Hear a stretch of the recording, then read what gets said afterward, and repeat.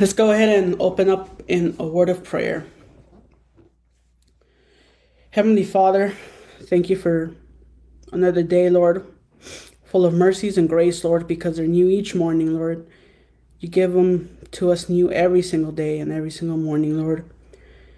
This evening, Father, we come before you, asking you for spiritual discernment, Lord, to open our spiritual eyes to discern what you want us to learn from your word today, Lord. Bless your servant and bless the ears of all of us, Lord. Give you praise and honor and glory in Jesus' name. Amen and amen. Well, church, we are in the season of Advent. Advent is in full swing, and if you don't know what Advent is just it's a word, comes from Latin, which means the rise of or the coming of. So, for example, the rise of the automobile in the 1900s, the advent of the automobile. But when we apply this word to theological terms, it signifies the coming of Christ. So it's basically a fancy theological word for Christmas, for the Christmas season. So Christmas season is in full swing. Advent season is in full swing. You can use them interchangeably. And it's our second Christmas season or Advent season during this time of the pandemic. And so it's definitely a dark time. Life is difficult enough with the challenges that daily life offers us. And then to have a pandemic thrown on top of it makes life even more difficult. Many people have suffered through, or who were suffering pre-pandemic, to depression or anxiety or whatever emotional issues. They were only magnified because of the pandemic. Those who were depressed, I think, got a little more depressed with all this social distancing. Those of us who were anxious, I think we became a little more anxious with this pandemic, not knowing what was going to happen. And so there's the emotional side. There's also the economic side. Many of us lost our jobs or had to take pay cut or hours cut. Struggled to make ends meet. So the pandemic brought upon a flurry of troubles, and now in the second season of Christmas during this pandemic, we have inflation, which is not fun, right? I was telling all my family and all my close friends, if you guys are going to get me anything for Christmas, don't get me anything extravagant. Just get me a gift card to a gas station, to Arco or a Shell or something like that. Amen. So inflation definitely isn't fun. It's making the cost of food and all goods going up, and it's not an easy time. And I mention all of this because it's not an easy time. It's a pretty dark time, but something that the Lord showed me as I was reading the passage that we're about to read, Luke chapter 1, verse 26, if you want to start looking for it. Something that the Lord showed me was Advent began in the dark. Christmas began in the dark. Hope began in the dark. Light came to the darkness. And so let's go ahead and let's read Luke chapter 1, verse 26 to 38. We'll take it a couple of verses at a time. And the word of the Lord says like this, excuse me. The word of the Lord says this. In the 6th month, the angel Gabriel was sent from God to a city of Galilee named Nazareth, to a virgin betrothed to a man whose name was Joseph of the house of David, and the virgin's name was Mary. And he came to her and said, "Greetings, O favored one. The Lord is with you." But she was greatly troubled at the saying, and tried to discern what sort of greeting this might be. And the angel said to her, "Do not be afraid, Mary, for you have found favor with God. And behold, you will conceive in your womb and bear a son.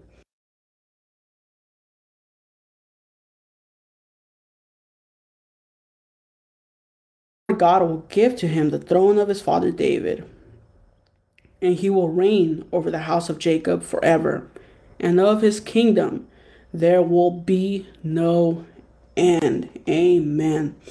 So we'll stop there for now. Okay, so let's go back to the beginning of the story.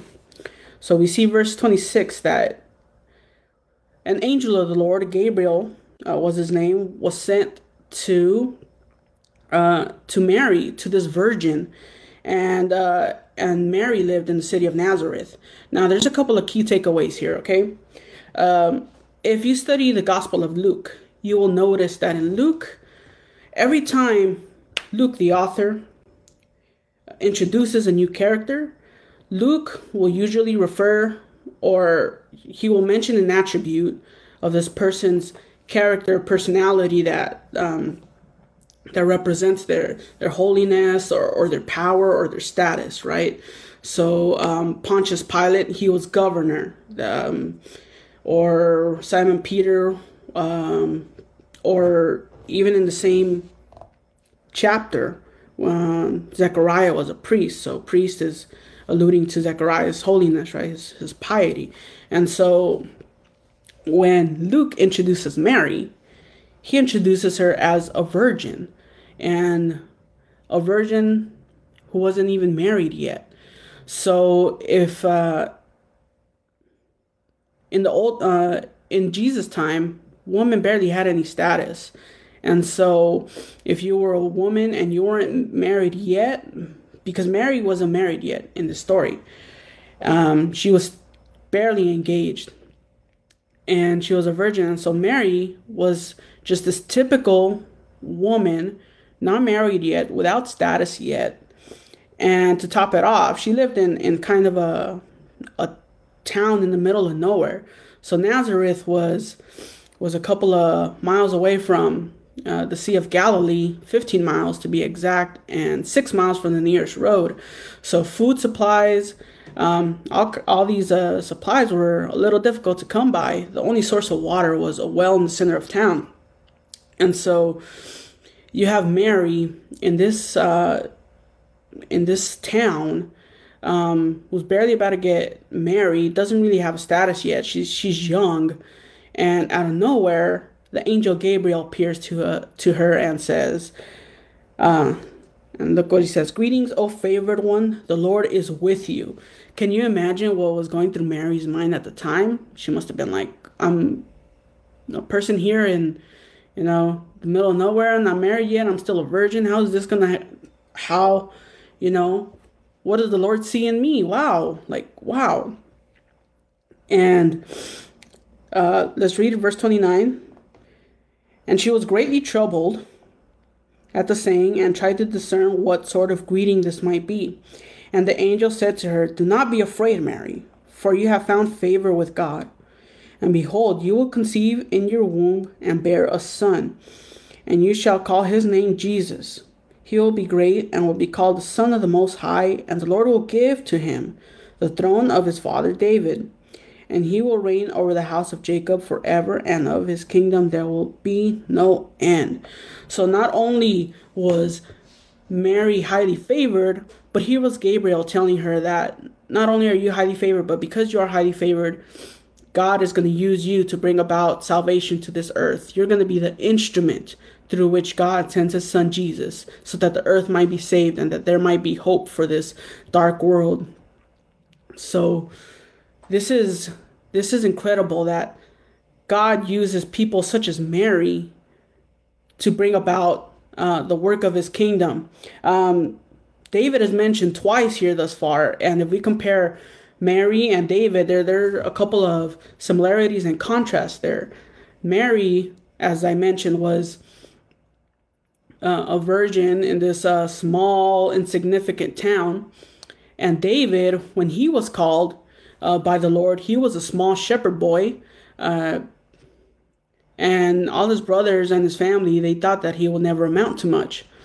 So here is God using the simplest of people, the humblest of people, to bring about the work of his kingdom. And scripture is full of stories such as this. Like, we have Moses, we have Gideon, we have, Peter, a simple fisherman.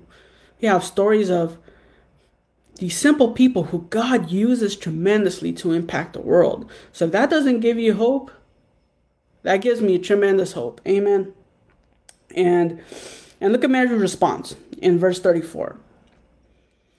Mary said to the angel, "How will this be, since I am a virgin?" So this is a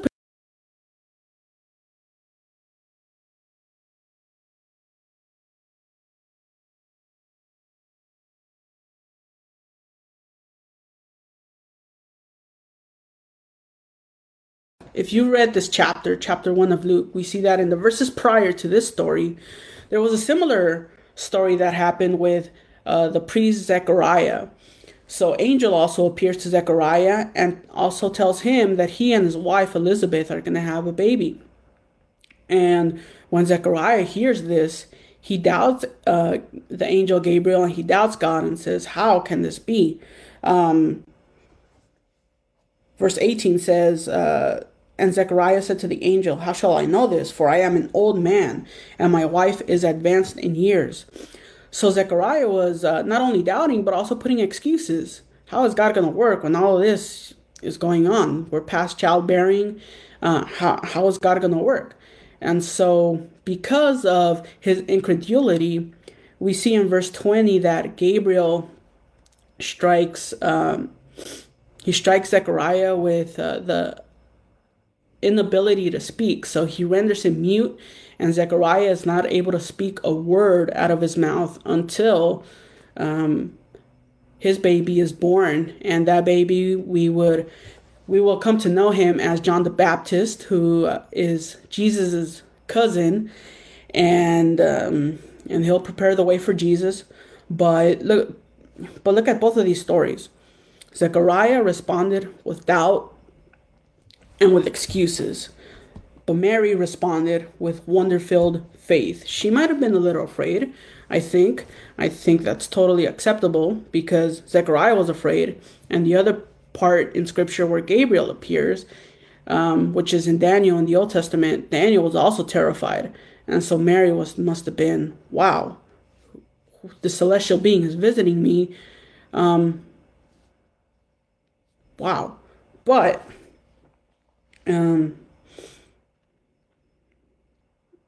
her response, instead of being doubt, instead of being incredulity, it's wonder-filled faith.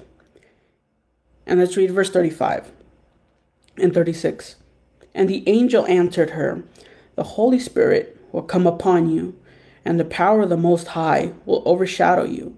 Therefore, the child to be born will be called Holy, the Son of God." So let's take a look at this real quick. Okay.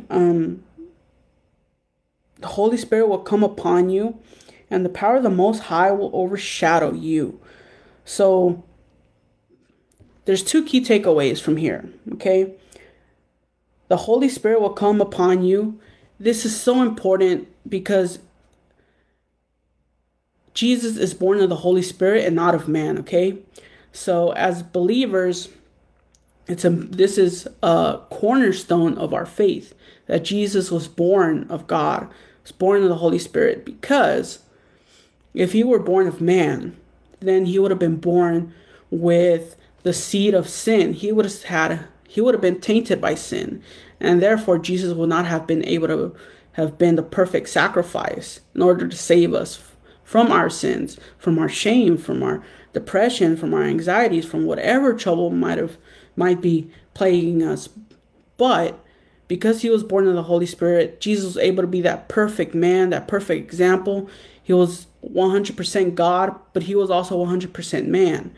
So Jesus humbled himself and came down to earth and was able to be and live that perfect life for us, so that one day he might be able to be crucified and resurrect, and in doing so be the perfect sacrifice to save you and I.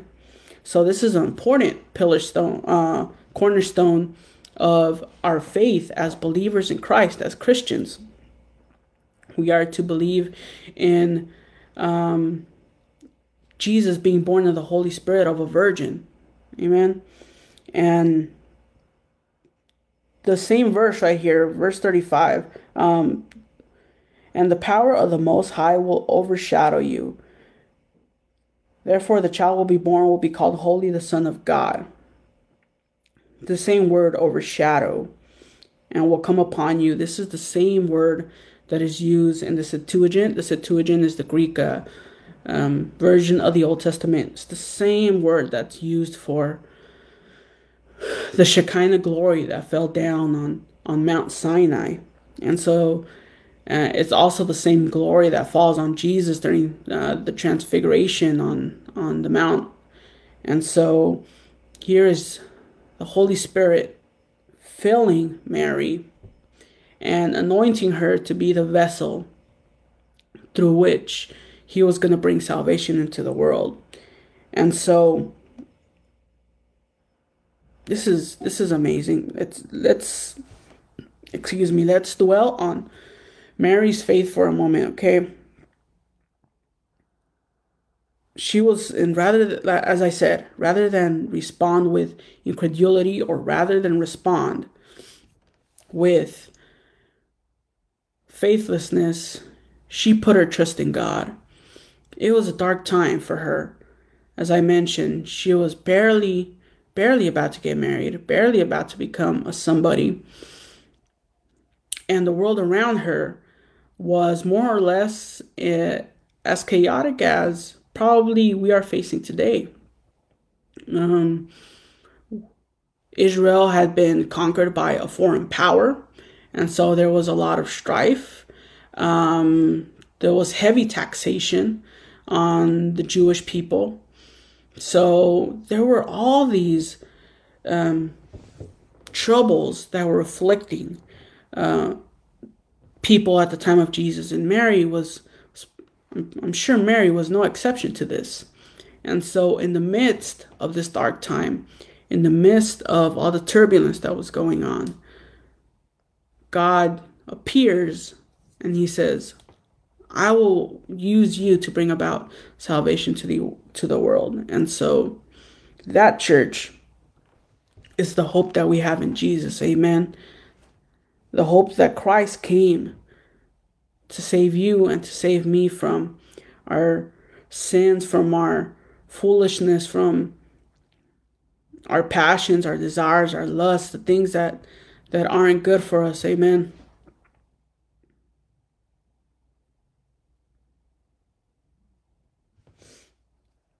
Let's keep going. Verse 36. And behold, your relative Elizabeth in her old age has also conceived a son, and this is the 6th month with her who was called barren, for nothing will be impossible with God. And Mary said, Behold, I am the servant of the Lord. Let it be to me according to your word. And the angel departed from her. Amen. Let me ask you this, church. Are you letting the word become active in your life as Mary was? Are we letting the Spirit move inside of us, or are we acting with doubt as Zechariah did? Or are we acting in faith as Mary did? See, the Bible tells us to walk in faith and to step boldly and in confidence before the throne of God. So church, my encouragement and the thing I want to leave with you today is no matter what you are going through, no matter the situations that may be around us, no matter the emotional situations, the political situation, the financial situation, Jesus said, "Come to me, all you who are weary and heavy burdened, and I will make you rest. I will give you rest." Amen. And this is what we celebrate in this time. We celebrate that Jesus came to give us rest because his burden is lighter. Scripture doesn't say there won't be a burden. There'll still be a burden. There will always be a burden as long as we're in this world. But with Jesus, that burden is much, much lighter. And how many of you can testify to that? I know I sure can. And so I am ever so grateful to God. And this is what Jesus came to do. Amen. He is the light of the world. He is wonderful. He is our counselor. He is mighty God. He is everlasting Father. And he is the Prince of Peace, as Isaiah said in Isaiah chapter 9. He is the Prince of Peace, and he can give you a peace that only God can give. The devil can't give you peace. The world can't give you peace.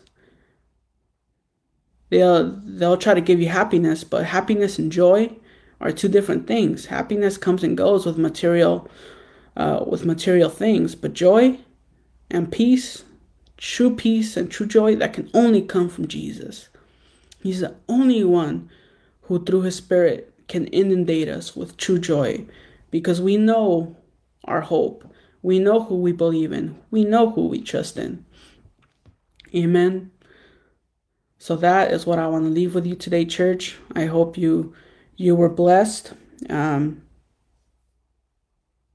Remember, no matter how difficult the times may be today, Advent began in the dark. So if you're in a dark place, that's okay. Jesus is right there. Jesus is right there with you. Advent began in the dark, and Jesus was there. Jesus was in the dark. Jesus began in the dark. Jesus was born in the dark time. And he is born and can be born in your dark time too. Amen. So let's go ahead and let's close in the word of prayer. Right there where you are. Won't you bow your head with me? Heavenly Father, thank you for sending your Son, Jesus Christ. Thank you for sending our Savior. Thank you for sending the Prince of Peace to come and counsel and guide us during the most difficult times of our lives, Lord. I pray, Father, for anyone who may be watching or listening, that you touch them, Holy Spirit, that you may fill them and anoint them and bring them peace and bring them joy, Lord. And may you who know their circumstance, may you help them, Lord. Take them by the hand, Lord, and help them traverse whatever valley or whatever mountain they may be going through, Father. We give you all praise, all our worship, and we ask this confidently, knowing that you are faithful to your promises always. Thank you, in Jesus' name. Amen and amen. Well, church, that is all I have for you. A couple of announcements before we sign off. This Sunday we have a special treat for you, so come on down. Come on down this Sunday. It's going to be a great time during our Sunday services as we lead up to Christmas. Let me see. I am blanking out for whatever reason. Our Christmas play will take place on December 22nd. So make sure you come. You bring the family out. It's going to be a great time having the kiddos perform. right there on stage. So that's always a fun and exciting family time. If you are a parent and you wish your child to participate, practices are going on at, I do not quite remember the time, but you can go on the website and go to bulletins, and the time will be right there on the bulletins on Wednesdays. There's also practice on Sundays at the beginning of service. So instead of bringing your kids over to the sanctuary and then taking them to kids ministries after worship, you can take them just straight to kids ministries and leave them off there, and they'll be practicing for the first half of their session for that Christmas play. So take your kids. If you wish them to participate, again, it's always a fun time seeing the kids sing and dance and play. And Noche Buena service, again, all this will be on your bulletin. So go ahead and check the website. So come on out if you don't got any plans with the family. It's going to be a good time. That's pretty much it, church. So God bless you all, and see you on Sunday. Blessings.